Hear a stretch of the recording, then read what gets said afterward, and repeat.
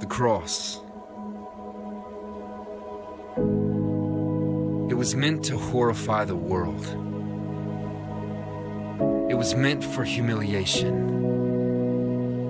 It was meant to last for days.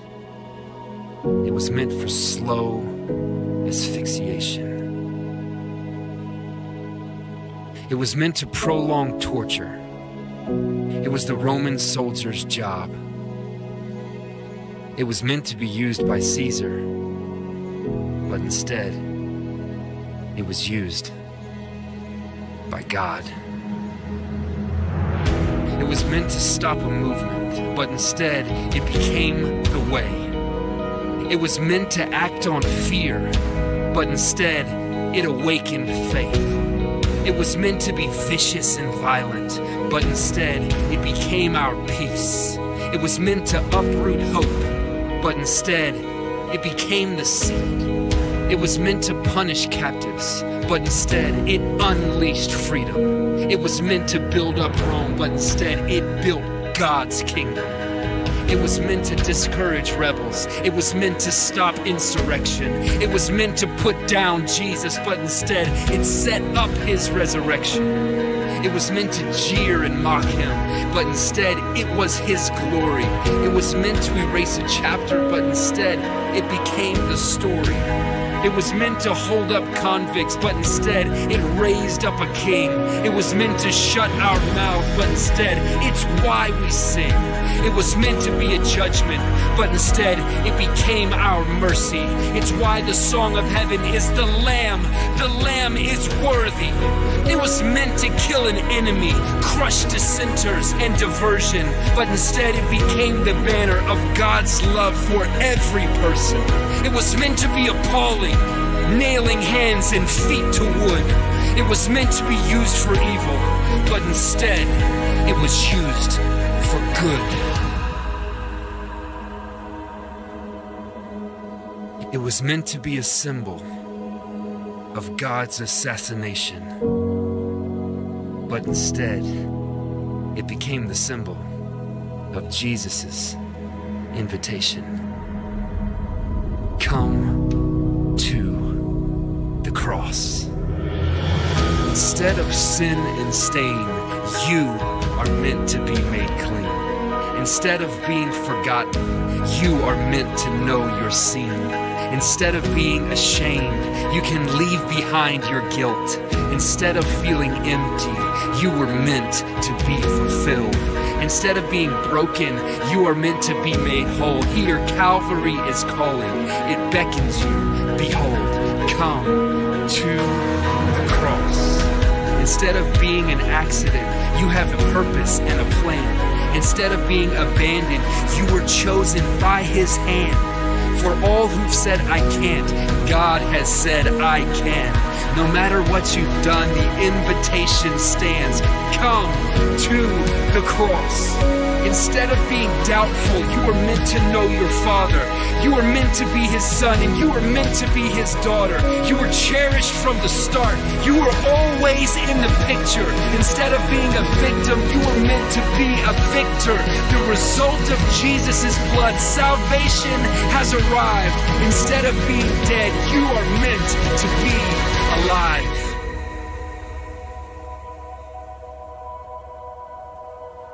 The cross.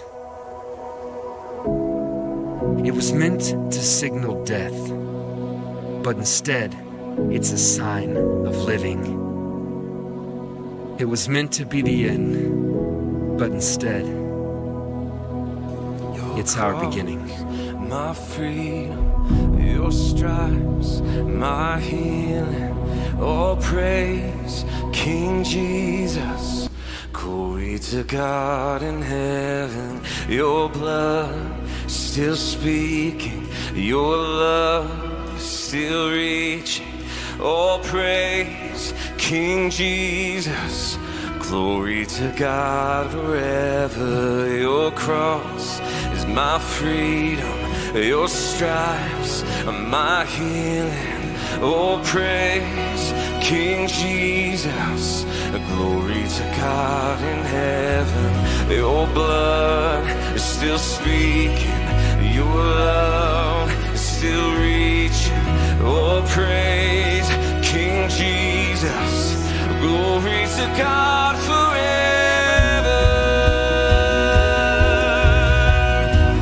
Glory to God forever. Glory to God forever and ever. Glory to God forever. Glory to God forever. Your cross, my freedom. Your stripes are my healing. Your praise, King Jesus. Glory to God in heaven. Your blood is still speaking. Your love is still reaching. All praise, King Jesus. Glory to God in heaven. Your cross is my freedom. Your stripes are my healing. All praise, King Jesus. Glory to God in heaven. Your blood is still speaking. Your love is still reaching. All praise, King Jesus. Glory to God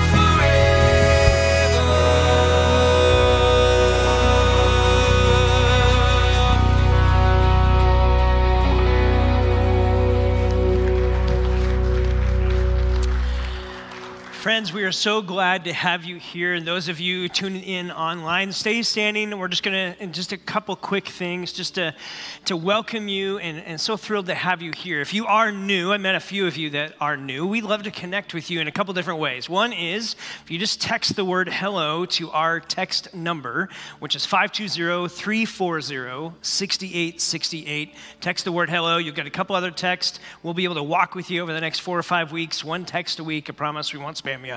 But we'd love to answer questions, maybe help you find your way in connecting around here. If you're online, we've got amazing online hosts that can connect with you. There's a connection card on the top right button. And as we worship together tonight, we celebrate the fact that Jesus is risen.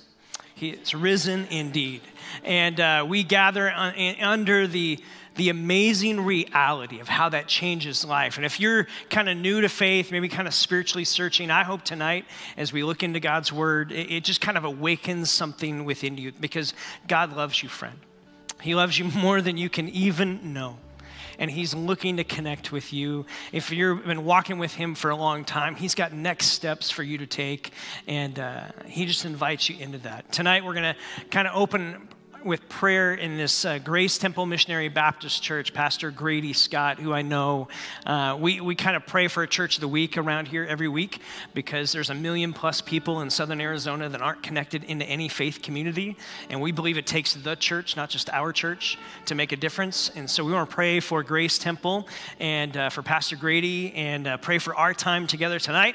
And then we're going to lean into worship. We'll look into God's word a little bit, end with some worship. So that's kind of where we're going for the next little bit. So if you're at home, tune in with us. If you're here, lean in with us. And so, God, we are so grateful to gather in the beautiful reality that you are a God who is alive and active.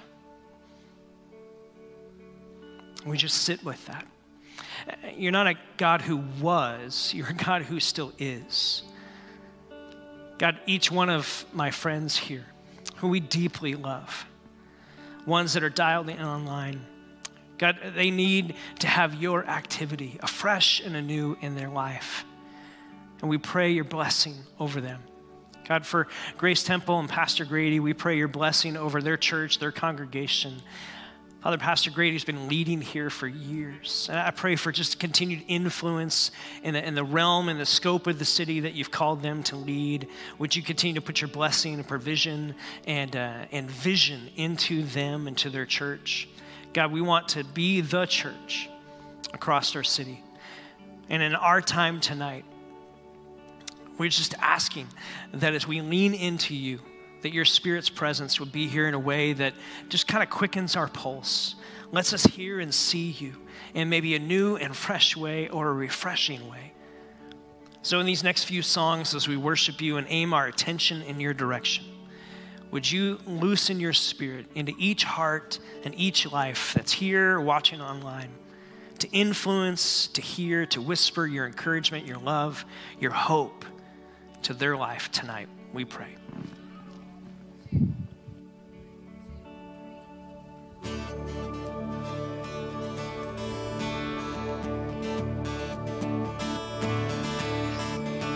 I was buried beneath my shame. Who could carry the kind of weight? It was my tomb till I met you. I was breathing but not alive. All my failures I tried to hide. It was my tomb till I met you. They called my name and I ran out of that grave. Out of the darkness into your glorious name. They called my name and I ran out of that grave. Out of the darkness into your glorious name.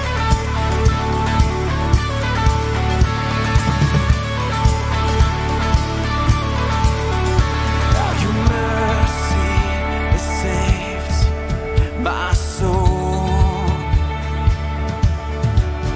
Now your freedom is all I know. The old man knew just when I met you.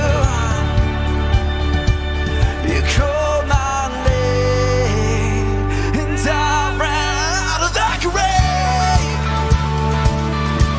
Out of the darkness into your glorious name. You called my name and I ran out of that grave. Out of the darkness into your glorious name.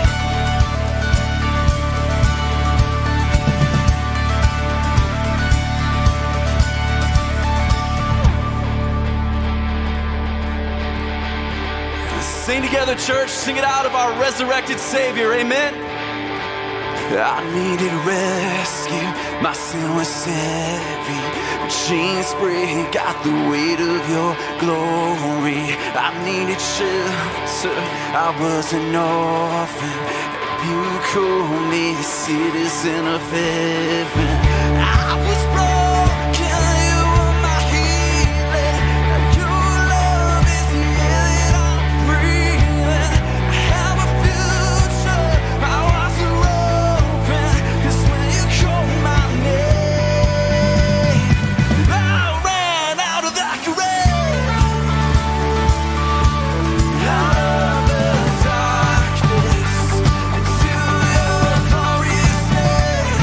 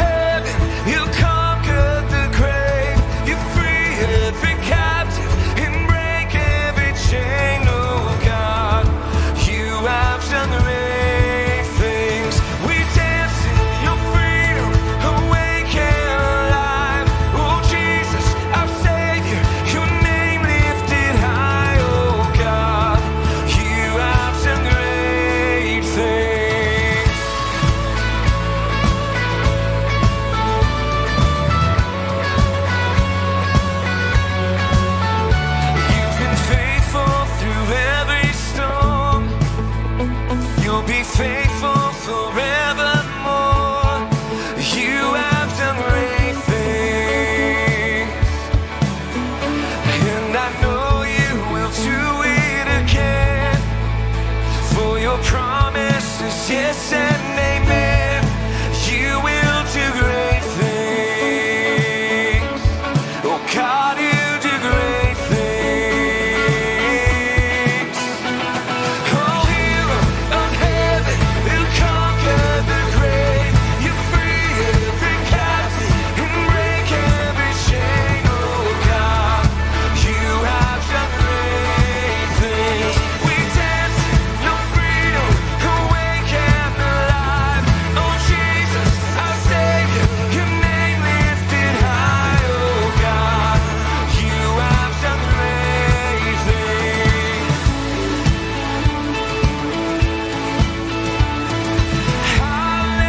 Hallelujah, God, above it all. Hallelujah, God, unshakable. Hallelujah, you've done great things. You've done great things. Oh, hallelujah, God, above it all.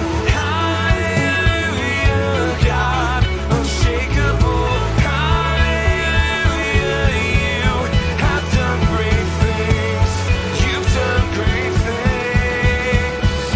Oh, hero of heaven, you conquered the grave. You free every captive and break every chain. Oh God, you have done great things. We dance in your freedom, awake and alive. Oh Jesus, our Savior, your name lifted high. Oh God, you have done great things. You have done great things. Oh God, you do great things.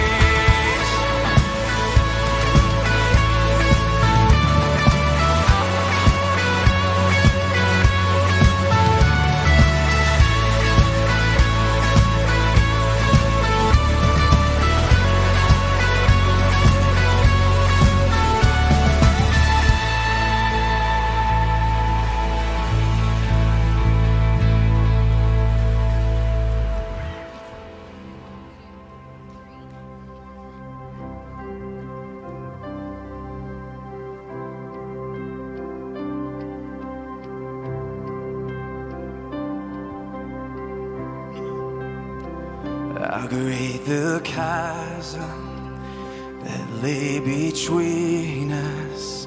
How high the mountain I could not climb. Sing with me.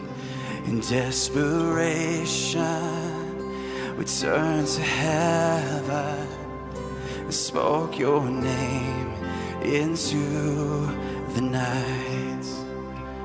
And through the darkness, your loving kindness tore through the shadows of my soul.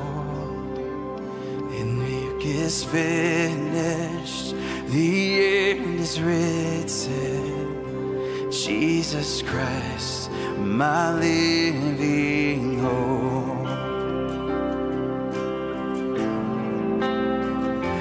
Could imagine so great a mercy, where I could fathom such boundless grace. The God of ages stepped down from glory to bear my sin and bear my shame. The cross is spoken, I am forgiven. The King of Kings calls me his own. Beautiful Savior, I'm yours forever. Jesus Christ.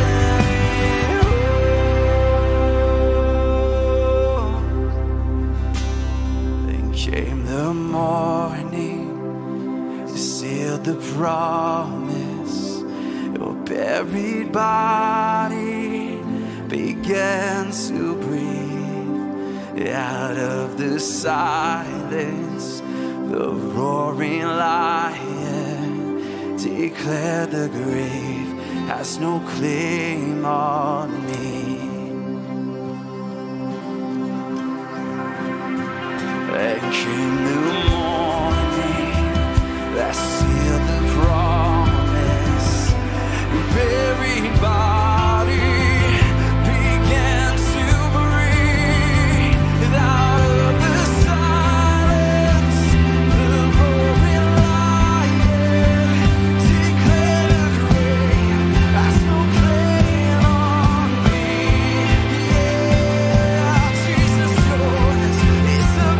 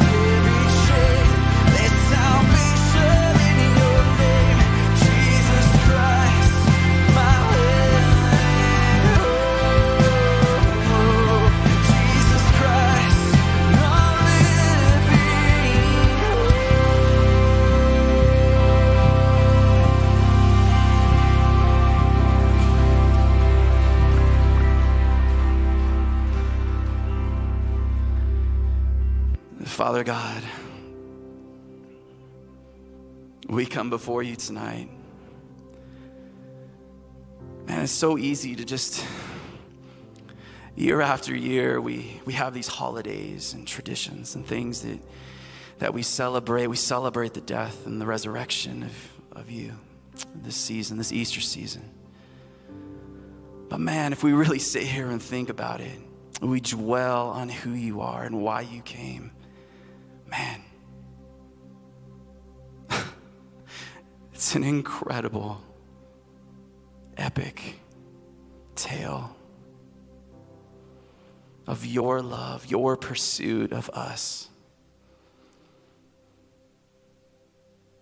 And Lord, not that you died on the cross, but that you defeated death.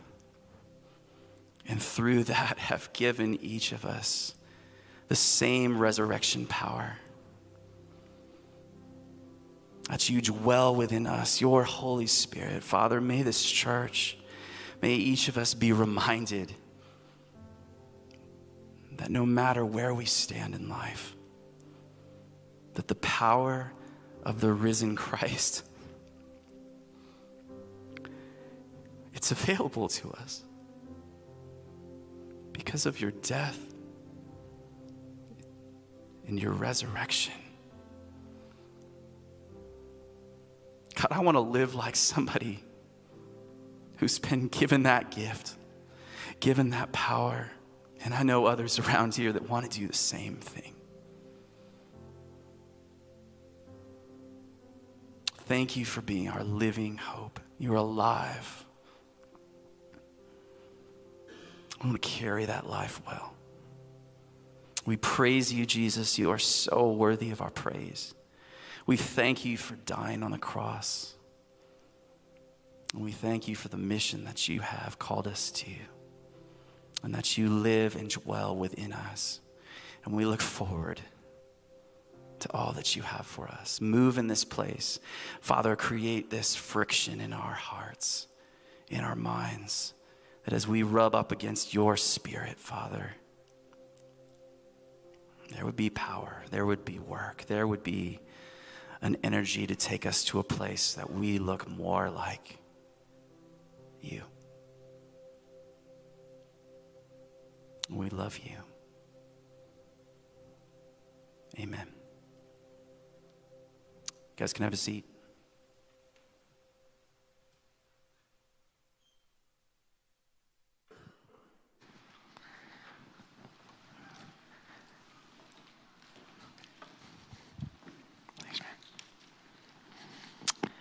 So good to have you with us and a part of Easter. It's great just to gather. If we haven't met, I'm Jack, one of the pastors here, and it's a real delight to have you in the room. And I know several of you online as well. And if you are new, I just man, thanks so much for taking a chance. I know it takes courage coming to a new place, and part of I would love I just want you guys to know, man, I love you. I love this place. I love these people. And if we haven't met yet, we'll get there. But I'd love to invite you to the 10-minute party at the end of service. It's just a quick 10 minutes. You get a free gift, and we'd love to say hey. But tonight, I want us to lean into this powerful reality of Easter that we just sang about, that Gabe prayed about, that is a truth that meets each of us. And I know everyone here is at different spaces in their spiritual journey. You may be at the very kind of at the cusp of your spiritual journey. Maybe the last 2 years of COVID, it's been this cloud, and it's just something has felt like it's off, or there's just not significant enough, and you're kind of maybe in that beginning stages, just trying to figure things out. For others of you, maybe you've been tracking with Jesus for a long time, and some of you maybe just trying to investigate who he is. And tonight, I hope that you'll lean into the story in John chapter 20. So if you have your Bibles, you can go there. If not, if you just open up the Element City Church app, you can go to sermon notes and actually follow along with us digitally there. That's a great way to kind of go with this. But I want to talk about tonight this idea of moving from hesitation to hope. Moving from hesitation to hope, because here's what I know about you and what I know about me. We've all spent time at like that hesitation kind of moment. Think back to your childhood, right? Maybe in your childhood like mine, there was moments of hesitation. Maybe you've seen the memes of the kids who were handed cotton candy for the first time, right? And like one little girl, she hugs it. It's like a Furby to her, and not quite sure what to do with it. And then like people motion for her to eat it, and then she eats it, and like her eyes light up like crazy. And like there was hesitation to, okay, I don't know what you're giving me, and I'm just going to take it. Because you're the person who takes care of me, I guess I'll just hold because you're tired of holding it. And then like you had me taste it, and now like her whole world has changed because cotton candy, come on, can we get an amen for cotton candy? Okay, just like it's one of those air things. Like have you ever seen them make cotton, like just rolling the thing around, like nothing's there, but then it's there? Okay, so like cotton candy is one of those things. Maybe for you, it was at the edge of the pool, right? I don't know how old you were when you started swimming. Maybe you haven't started swimming, and if that's okay, I think they make adult swimmies. And so like, but like maybe you're there and you're at the edge of the pool, right? And your parent or your aunt, uncle, whoever it is, like some adult that has care over you is like, hey, jump! And you're like, I can't swim yet. Like, why do you want me to jump to my death? And we tell kids, just jump, I got you. And like as a kid, there's that hesitation. You're at the corner at like the edge of the pool. You're like, and then you finally do it, right? And then it's the only thing you want to do at that point, after you've accomplished that and done that. I remember Callie, our youngest, when she was playing softball, right? And, you know, I had the other kids go through baseball and softball, and she's there at softball, and, like, batting was the worst for her. Like, she did not like being, like, the batter's box was, like, not a good place. And so every time she had to go up into the batter's box, it was like, I'm just going to stand here and hope I don't get hit. And so we worked on this. Like I even hit her with the ball. I don't know if that's good dad, bad dad. I don't know. But like just trying to help her overcome that fear. Anyway, so like we get there. And then finally, like halfway through the season, I don't know if it was an accident or not, but like swung the bat, hit the ball, and like someone made an error or two, and she got to first base, and like it changed softball forever for her. Maybe you've gone from hesitation to hope. I remember, this is just a shame. I moved out here from Pennsylvania when I was about 7 or so, and I was a really picky eater. How many of you are picky eaters? Or you were, as a kid, you had 5 menu items. That's all you ate. I was like one of those kids. And so we moved out here from the East Coast to here in the Southwest, and everything here is like Mexican food, right? And so I didn't think I'd like it. And so it just had like those things like onions and peppers and jalapeno, I don't know how to say it, and like I was scared of it. And so I didn't eat it. And even like, I can't believe I'm saying this out loud, like even into my sophomore year of high school,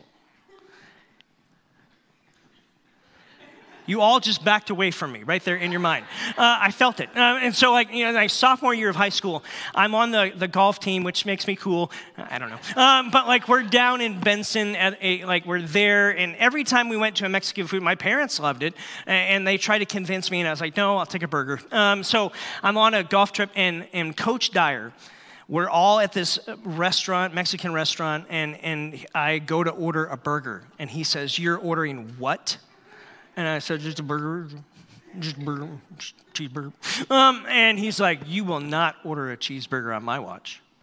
I'm the golf coach, and you'll eat what I order. He'll take a chicken chimichanga. And so, he orders this for me, and I'm dreading this. And then I bite into it. How many of you have ever had a spiritual moment with Mexican food? Because my life was changed forever there. Like tacos and Mexican food are a food group to me now. And everything changed. It was super hesitant. And then it moved into this incredible, I hope you guys love Mexican food, because if you go to heaven, it is a full buffet all the time. I'm just telling you. I don't know if I can find a scripture reference for that, but I think it's inferred. That it is the food of heaven. And it will be something that you enjoy forever and ever and ever. And it changed my life. And I know that's silly in some ways, but listen, we've all had those moments. And maybe in your teenage years, you actually learned that you could walk up to a machine and insert a card and it would give you cash. What? What a world to live in. And all that. Now, I know for you Gen Zers now, you're like, we don't need to do cash. What's that? I'm like, coins? What? So I get it. But this idea, we all have moments where we move from hesitation to hope. And friends, at the core of Easter's message, I think it's that. It's how Jesus wants to help people move from hesitation, from doubt, from inquiry, from questioning, into a hope that can actually hold you and that you can hold on to. And all throughout the scriptures, we see this. 2,000 years ago, we believe that the scriptures claim that God became flesh in the person of his son, Jesus. Jesus was born of the Virgin Mary, lived a life without sin, took all of our sin upon himself, and died on a cross on your behalf and my behalf. But that wasn't the end of his story, because 3 days later, he got back up. It's not like he went to sleep and took a nap. He was dead and gone. It was a period supposed to be at the end of that sentence, but it was one of those ... dots. The sentence just kept going. And the story actually picked up steam, that he resurrected, proving that he is God in the flesh. We say the phrase, we see it in the scriptures, he is risen. It's 3 words, but in Greek it's 1 word.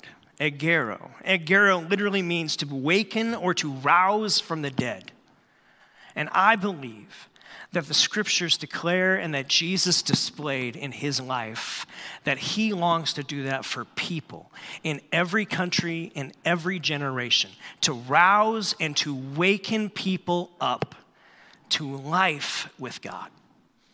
And that life with God is available not through your efforts, not through how you live your life, but simply because of the life, the death, and the resurrection of Jesus. That the resurrection we celebrate on Easter proved and changed everything. What does El Guerrero have to do with us 2,000 years later? Everything. Because if it's not true, then we're just kidding ourselves. There is no real hope. And what we're doing, though harmless, is actually useless. But if it's true, then it changes everything. The Apostle Paul, who I don't know if you know much of his story, in 1 Corinthians 15, he's writing through the church in Corinth, and in there he writes some phrases that are pretty long. We're going to read a little bit of them, but he's saying, listen, I want you to stake everything about Christianity on this resurrection of Jesus. Because if it happened, it changed everything. And if it didn't happen, then we're just blowing smoke and playing church. I'm paraphrasing what he said. But what he's saying is this is important.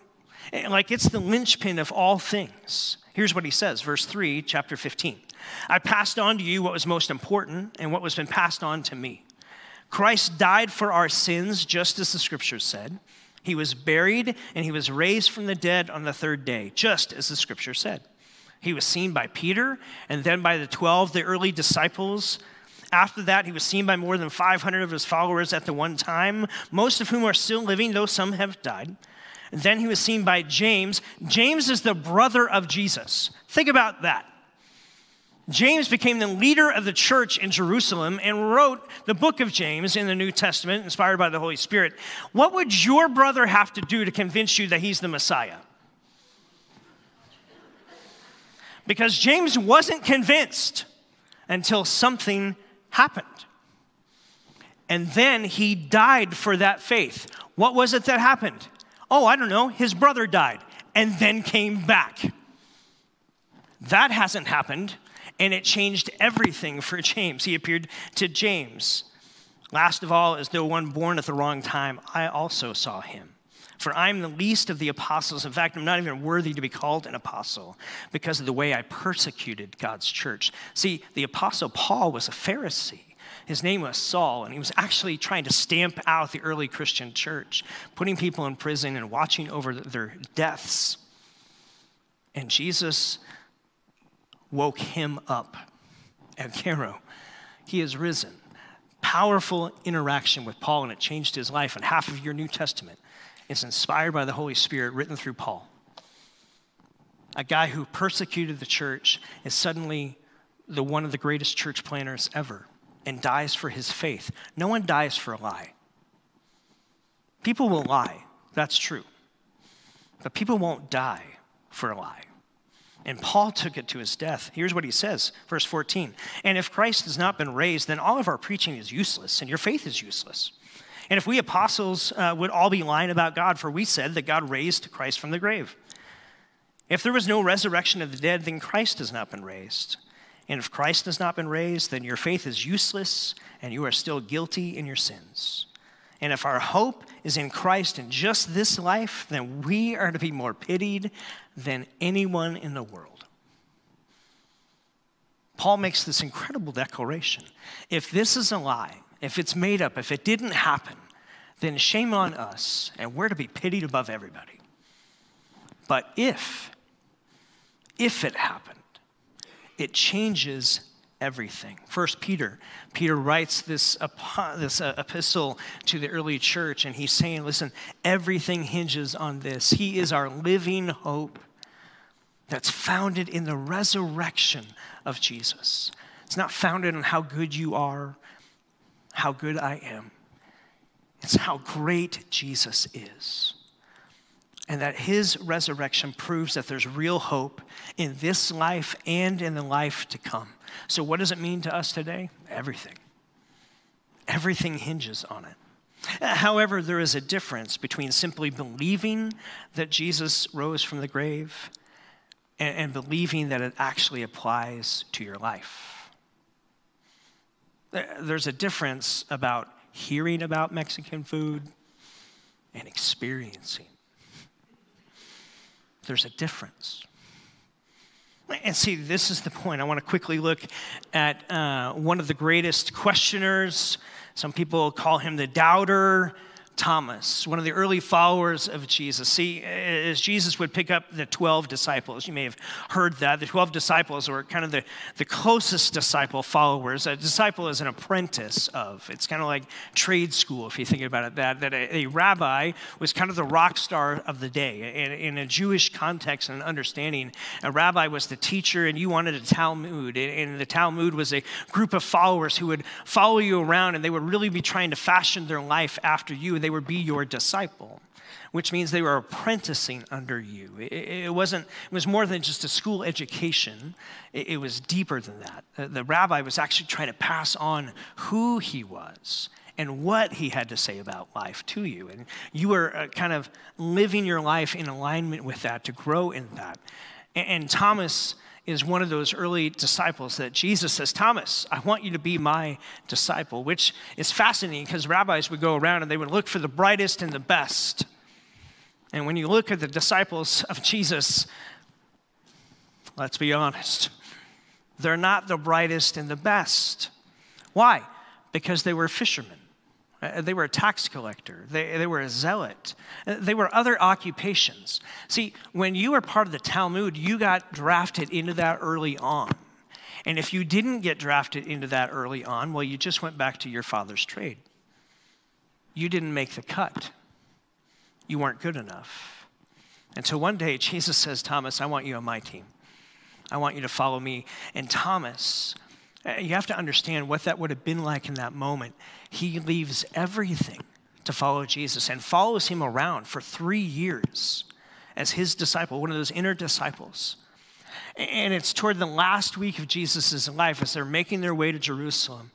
And it's moving toward Easter, but before Easter was Easter. And so they're making their way to this final week, and Jesus actually, after 3 years of moving, what everybody thought was going to happen is that Jesus was going to overthrow Rome, and there would be this military coup that was going to happen. And Jesus said, no, that's an enemy of the state for sure, but you have a bigger enemy, and you don't even know it. The bigger enemy is sin, and it's what separates you from a perfect and holy God, and I'm actually here to deal with that enemy this time. And so I've come to accomplish that. Here's what's going to happen. They're actually going to take my life. And no one really takes it from me. I actually lay it down because that's why I've come to seek and save the lost. Well, that didn't make much sense to the disciples who thought this was their moment where they were going to overthrow the mighty Rome. And Jesus is arrested, and he's flogged and beaten and hung on a cross, and he dies. And you think the story's over because every other person I know who has that unfold in their story, that's the end of the story.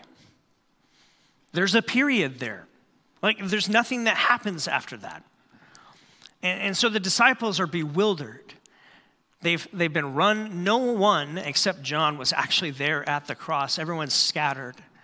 And it's a few days after, or a couple days after the resurrection, Jesus appears to some of the disciples that are gathered in a room. And the resurrected Jesus shows up in the room and says, peace be with you. But where's Thomas? He wasn't there. Why? Well, think about it. If you've invested 3 years of your life, you didn't make the cut, and then you got drafted, and it was the best day of your life, and then you watch the worst day of your life as the person that you've committed your whole life to following is suddenly gone, and you don't understand the bewilderment and the depression that very well could have been there. And so he's AWOL, gone, running, probably trying to figure out what in the world has just happened. It's over. Everything I thought I was moving forward in is just gone. It's crumbled and disintegrated in my lap. And what am I going to do now? And the disciples say, Thomas. They find him. Thomas, we have seen the risen Jesus. He's alive. Like, he's back. Like, something happened. I don't even fully know how to get my mind around it, but we've seen him. He's here. Everything is different. We're confused. Thomas, you got to come see. No. Unless I put my hands in where the nail marks were for him, I won't believe. In fact, there's 3 ways in Greek where you could say, I will not believe. Thomas uses the strongest one. And what he says in John chapter 20 toward the end is, I will not be convinced. I'm hesitant. I'm doubting. In fact, we even give him a nickname, Doubting Thomas. You've heard that phrase? That comes from the Bible. From one of the earliest followers of Jesus who became bewildered and disillusioned when the crucifixion happened. And Thomas is lost. And he's trying to figure things out. I want to understand that he was swimming in doubt. And for some of you who are here, that may be your stance, your posture. All right, preacher guy. Yeah, I know this is what you're going to talk about. But I don't know. I've looked around. The world's pretty broken. It is. It is. I don't know. I've never seen a person get up from the dead. Me neither. Done a lot of funerals. A lot of them. Never had that surprise moment. I don't know if you can scientifically prove it. Probably not, because Jesus doesn't fit in a laboratory. Like, that's kind of weird anyway. So, historical evidence. In fact, there's lots of agnostics and former atheists who are leading thinkers of the world, and scientists, who somewhere along the way did their own search and actually moved from hesitation to hope in their own journey, investigating the story of Jesus. And so my question to you is, have you investigated the story of Jesus? It may be worth your time. It may be worth some of your energy to begin to actually truly understand it or lean into it. See, doubt might be the first step toward faith. See, I grew up in a church, a lot of times, maybe you did too, where doubt was something you shouldn't talk about. You shouldn't be a person who ever doubts. And the reality, what you see in the story here of John chapter 20 is I think Jesus is okay with doubt. I think Jesus is okay with questions. Because what you're going to see is Jesus showed up for the early disciples, and then there was one who was really doubting, and Jesus came back for him. I think that's incredibly significant. That didn't have to be included in the Bible, but it was. Because I think there's every one of us stands in a moment where we're just hesitant, where we're struggling with, God, why does this happen? Why does this happen? Why did you allow this to happen? And I could just speak for me. I've been in moments where it's, God, this doesn't make sense. I don't get it. I don't understand what you're doing or what you're not doing. And I don't think I'm alone in those moments. But here's what my prayer is for you.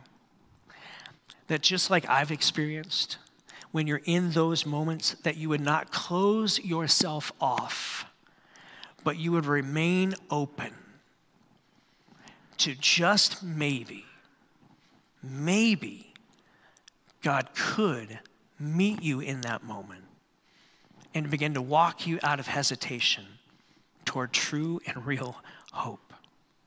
Maybe what you dug your stance in and your posture about is like, no way, that's not going to happen. I don't think that's good for me.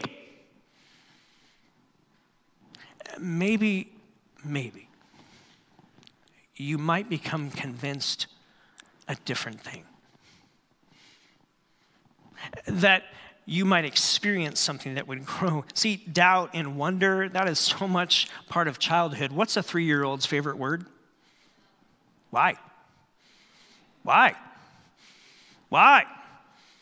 Why? Am I giving you any PTSD right now? Okay, so it's just like, that's a 3-year-old's favorite. Why? Because they're curious.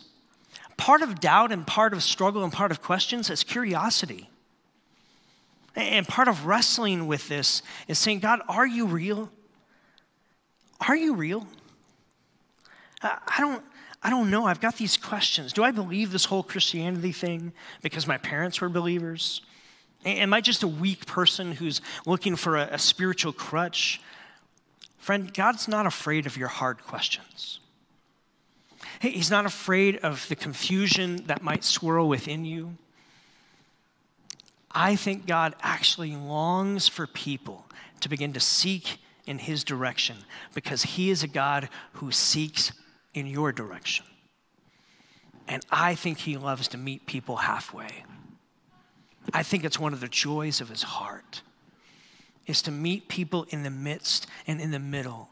And Jesus, what you read in John chapter 20, is he meets Thomas where he's at. See, God loves seekers. Jesus came to seek and save the lost, he said. He loves to seek people.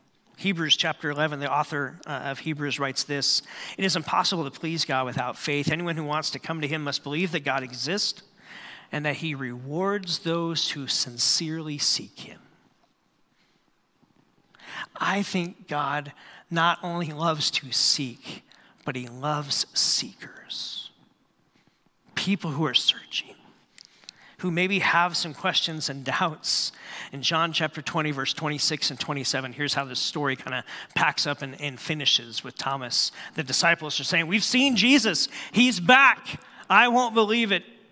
No, I'm hesitant. I'm not going to put my faith in him. I've got to, if this is true, it demands everything in my life, and I will not believe it unless I see it." For some of you, that might be a familiar posture of your heart. That was Thomas's posture. And Jesus shows up in verse 26 and 27, and he announces to the disciples a second time, and Thomas is there this time. "Peace be with you," his first words. The phrase literally means all peace in all ways at all times be with you. Jesus gave Thomas the most benevolent greeting possible. He did not scold him for his doubt. He did not belittle him for not believing, and he did not write him off. Rather, he greeted him warmly. "Thomas, put your finger here. See my hands. Reach out your hand. Put it in my side. Stop doubting and believe." That was Jesus' message to the one who was hesitant. And suddenly, he begins to have hope. Jesus gave Thomas exactly what he needed to believe. And I believe that God's still in the business of doing that in our day and in our age for the people that we rub shoulders with.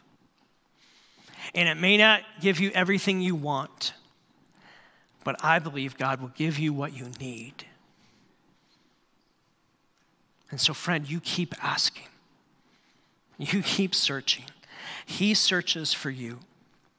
I love what Wolfhart Pannenberg, which is just a fun name to say, let's be honest. Here's what he says: "The evidence for Jesus' resurrection is so strong that nobody would question it except for two things. First, it's very unusual. Yes, it hasn't happened before until then. It hasn't happened since. It is an unusual event. And second, if you believe it happened, you have to change the way you live. It demands everything of you." See, doubt is the prelude to knowledge. And it's in his doubt that Jesus appeared and acknowledged Thomas. He didn't wait for Thomas to get over it. He met him in the middle. And I believe Jesus still meets people in the middle. He begins to remove doubt for Thomas. See, touch, here, I'm here. Here I am. Stop doubting and believe. And what's Thomas's response? "My Lord and my God." Which for a Jewish person to say is punishable by death. If you understand what's happening in the Roman culture and world, you just declared Jesus was Lord over Caesar. You don't do that. But Thomas did. Why? Because he became convinced. I was hesitant. And Jesus, you moved me to hope. And it changed everything for me. Friends, some of us in this room, some of us watching online, we've been in that position of hesitancy. I don't know.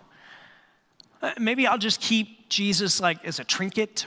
You know, he's nice. I like having him around. But I don't know if my Lord and my God, like give up everything for him. See, that's what a disciple does. That's someone who wears Jesus more than just a bumper sticker. Jesus isn't asking to be your bumper sticker. If the resurrection is true, then Jesus is saying, I'm the Lord of it all. Will you follow me? You are second fiddle. You are not all that in a bag of chips. I am. And it's in that moment when we get our priorities right. See, that's what it means to be a follower of Jesus. Often, as a person who's surrendered their life to Jesus, it comes to that constant surrender, that continual surrender. It's that first step into faith of like, hey, I can't work my way to a perfect and holy God. I can't go to church enough, give enough money, do enough good things, help enough old ladies across the street. I can't do enough in order to earn God's approval and attention even, let alone be made right with him. I'm sinful, I'm broken. And I think if we're honest, if it was just you and me at coffee, I think you would probably go, yeah, I know me, and I'm pretty broken. Listen, I would tell you the same thing. I know me, and I'm pretty broken. And I don't need a self-help guide. I need a Savior. And that's what Jesus came to be. Romans 10:9 says, if those will confess with their mouth that Jesus is Lord, which is what Thomas said, and believe in their heart that God raised him from the dead, you will be saved. It's that simple. It's about acknowledging I need a Savior. And I'm taking a step to say, Jesus, I'm all in on you. I don't want to try to do the effort to get things right with God. I'm going to ride your coattails. Thank you for doing what I could never do. And now, as I surrender in faith in that, now it's about next steps of faith. Not about earning, but about following Jesus as a disciple of him, as an apprentice of him, as a student of him who's learning to live more and more the ways he talks about. We're going to do a series here coming up, going through the Sermon on the Mount through this summer, that is all about Jesus' most famous sermon he ever gave. And it's really about this, hey, how do you live the best possible way to live life? He's going to tell you. We're going to dive into it together this summer. And so I invite you to that. But it's about these next steps. And part of that next step is baptism. It's coming to a place where you say, okay, I'm going to acknowledge that I need a Savior. And really the picture of baptism, we'll talk about more of this next week, is this, that it's your life and you're kind of buried with Christ. You're raised to live a new life with him based on what he did. And we've got a few people here that are ready to go forward in kind of the public faith of baptism, and we're going to celebrate that next week. In fact, I invite all of you back to celebrate with us, and I'm telling you, you don't want to miss, because not only is it going to be awesome in here, and we're going to celebrate baptisms, but afterwards, we're going to have a full buffet barbecue dinner, like free. We're not joking, because if we're going to celebrate, we're going to celebrate. And so I invite you back to that. If you hate barbecue, then sorry. That's sad. That's really sad. I hated Mexican food. You can get over it. You can move from hesitation to hope. I'm telling you, you'll find hope next week. But this idea of baptism is simply saying, hey, I want to let people know that I'm going all in on Jesus because he went all in on me. That was Thomas's realization. Jesus, I'm going to go all in. Do you know what happened to Thomas? Scholars talk about Thomas going to India from 52 to about 72 AD, and he planted church after church after church. And then when he was challenged one day, he said a group of people began to challenge him about the resurrection of Jesus, and he challenging him to denounce Jesus' resurrection. And he said, no, I'll never do that. You'll have to kill me first. And they did. Every one of the disciples, except for John, who was abandoned on an island, that's torture. Every single one of them died for their faith in a resurrected Jesus. Think about that. Nobody dies for a lie. You wouldn't, and I wouldn't either. But if it's true, then maybe they move from hesitation to a secure hope that holds them in this life and the life to come. All because of Jesus. our resurrected Savior. So, Father, as we close tonight in worship, God, this story of Thomas is that, I think, a story for each one of us. There's going to be moments where we're hesitant.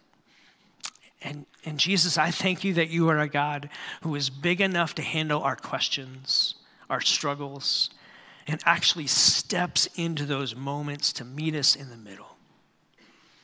I pray for my friends here. Jesus, would you continue to step into the middle of those moments for them and meet them there? That just like Thomas, they would become convinced that you are who you say you are. God, for some that are maybe here, been searching things spiritually, and tonight it's like the light bulb went on. Wow, Jesus really did this. If that's you, man, I just challenge you to surrender your life to Jesus. There's not a fancy prayer that goes with that. It really is what Paul wrote in Romans 10:9. If you'll confess with your mouth that Jesus is Lord and believe in your heart that God raised him from the dead, you'll be saved. And so maybe even in the seat where you are, or on the other end of online, you can even take a moment right now to say, Jesus, I need you. I confess that I need you. You are Lord. You're my Savior, and I need you. I believe that you were raised from the dead and that you can raise me up to live the kind of life you long for me to experience with you. Man, if you did that, I just want to challenge you to tell the friend that brought you to come see. We're going to have elders down front here at the end of service. If you just need prayer tonight, they'd love to pray for you. But we'd also love to celebrate with you. If you're here and you've never been baptized, but you want to make a public faith statement, Jesus, I'm going all in on you because you went all in on me, then I'm telling you, be here next week. Bring a pair of swim trunks. We'll have a dark shirt, element shirt to give you. If you show up next week and you forgot everything, we're going to have shorts and a shirt for you. We're going to do a baptism celebration. It means we're going to worship. We're going to baptize some people. We're going to worship. We're going to baptize some people. We're going to worship. And then we're going to eat like pigs, okay? So it's going to be a great Sunday. We're going to celebrate what Jesus is doing in the lives of people. And if that's you, then this is the invitation. Say yes to Jesus. And then follow him in baptism next week. Sound good? So as we worship, that's cool. You can clap. Not for me. Clap for Jesus. He's awesome. And as we close in worship, I just invite you to let your heart be awakened and roused again within you that Jesus is alive and he's active. And he longs to help people. And what if we as a church long to help people move from hesitation to a hope that can hold them and carry them forward? Let's be that kind of church.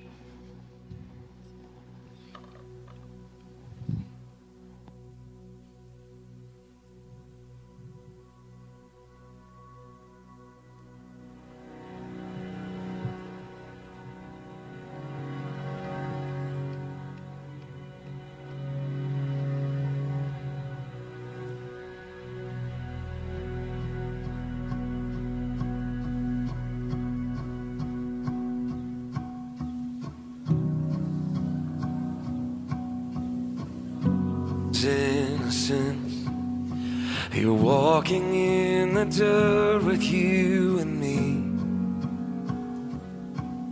He knows what living is. He's acquainted with our grief. A man of sorrow, son of suffering. Oh, blood and tears, how can it be? There's a God who weeps. There's a God who bleeds. Oh, praise the one who would reach for me. Hallelujah to the Son of suffering.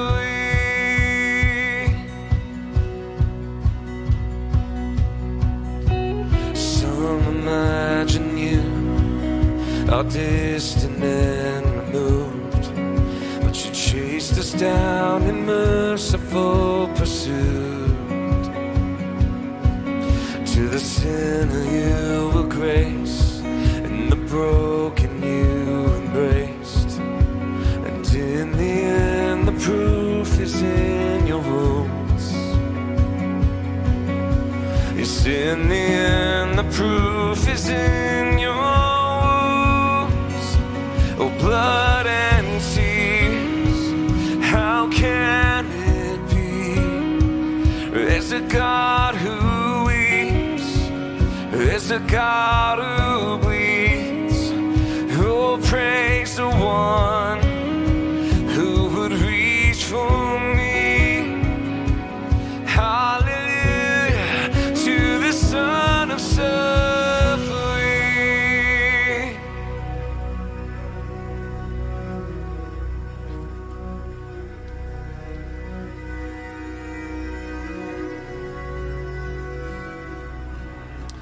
Your cross, my freedom, your stripes, my healing. Oh, praise King Jesus. Glory to God in heaven. Your blood is still speaking, your love is still reaching. Oh, praise King Jesus. Glory to God forever. Your cross is my freedom, your stripes are my healing. Oh, praise King Jesus. Glory to God in heaven. Your blood is still speaking, your love is still reaching. Oh, praise King Jesus. Glory to God forever.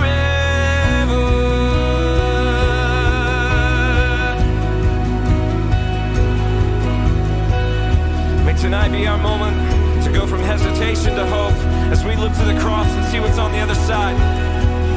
That because of that moment on the cross, we find our freedom. But because he rose from the dead, we can now have life, and we can have life abundant through Jesus. So let's sing this together.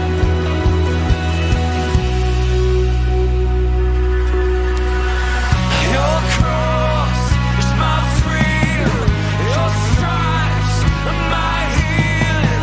Oh, praise King Jesus. Glory to God in heaven. Your blood is still speaking, your love is still reaching. Oh, praise King Jesus. Glory to God forever. Your cross is my freedom, your stripes are my healing. Oh, praise King Jesus. Glory to God in heaven. Your blood is still speaking, your love is still reaching.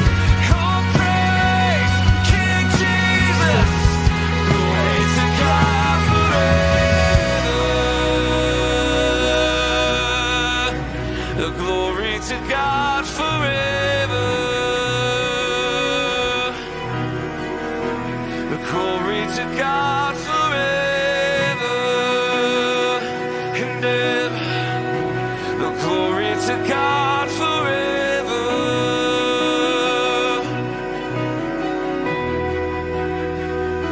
Oh, blood and tears, how can it be?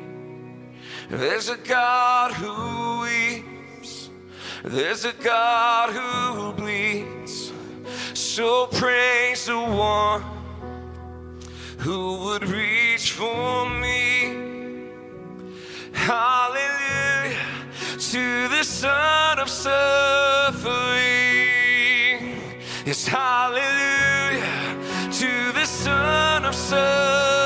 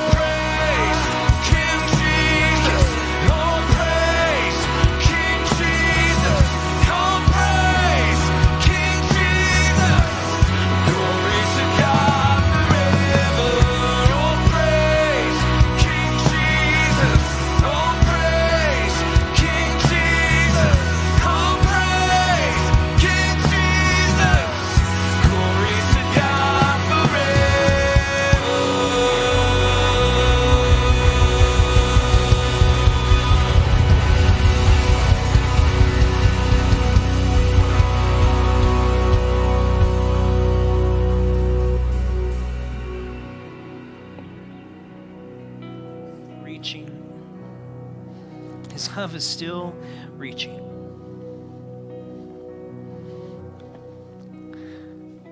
See, when you're the resurrected Savior, you never stop saving.